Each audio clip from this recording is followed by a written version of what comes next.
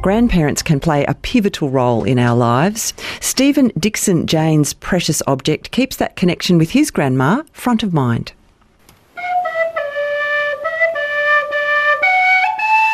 Grandma and I were pen pals for many years. It was a special way of sharing reflections on what mattered most in our lives, relationships with loved ones, our respective spiritual journeys, and progress towards goals. Over the years, her handwriting became noticeably shakier, but Grandma said she would steady her hand in order to begin each letter with, "It's time to put pen to paper." I've kept Grandma's letters, along with some other precious items, in a shoebox. While packing for our recent move, I reread some of her letters and experienced that deep pang of love, mixed with loss, that somehow wells out in the form of soothing tears. Grandma's cursive handwriting, fading with time, evokes her caring, strong and playful self, attributes cherished by me and my family. There is, however, one particular card Grandma sent me around my 30th birthday that I have kept displayed on bedside tables or bookshelves pretty much ever since. A smiling star beams out from the centre of the front of the card as I hold it now. The glitter around the words "Reach for the stars" sparkles in the sunlight that warms my back. In my mind's eye, I sit on my grandma's knee as a 4-year-old while we imagine the fairies, pixies and elves that inhabit the rainbow spanning the valley below our family home in Warrandyte. I recall the squeals of excitement tinged with fear as my brothers and I hide behind the couch, evading a growling Grandma Big Bad Wolf, sniffing us out on all fours.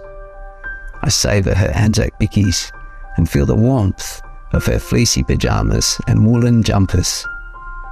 "Each stitch is a stitch of love," she once wrote, and that, if this jumper is a bit big, then there's all the more love to help keep you warm. Grandma aged elegantly. She would walk through her beloved garden each morning and give thanks for her loving family, good health and comfortable life in a leafy Adelaide suburb. Grandma began learning Italian in her mid-80s to help welcome my older brother's Italian wife and mother to our family. "Ciao nonna, come sta? Molto bene, grazie," was how our weekly phone conversations would begin at the time.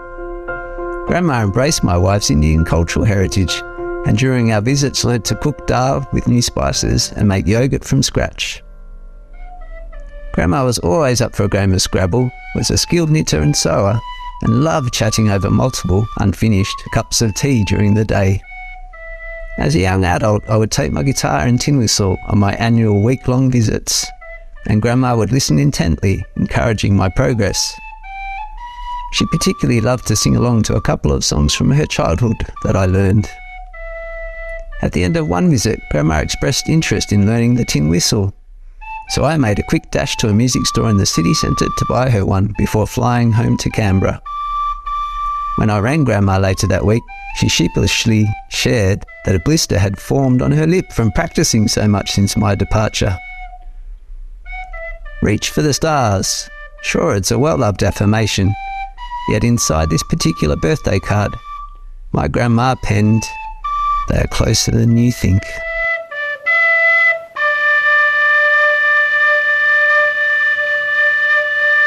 That's Stephen Dixon Jane playing the tin whistle and sharing his memories of his beautiful grandmother.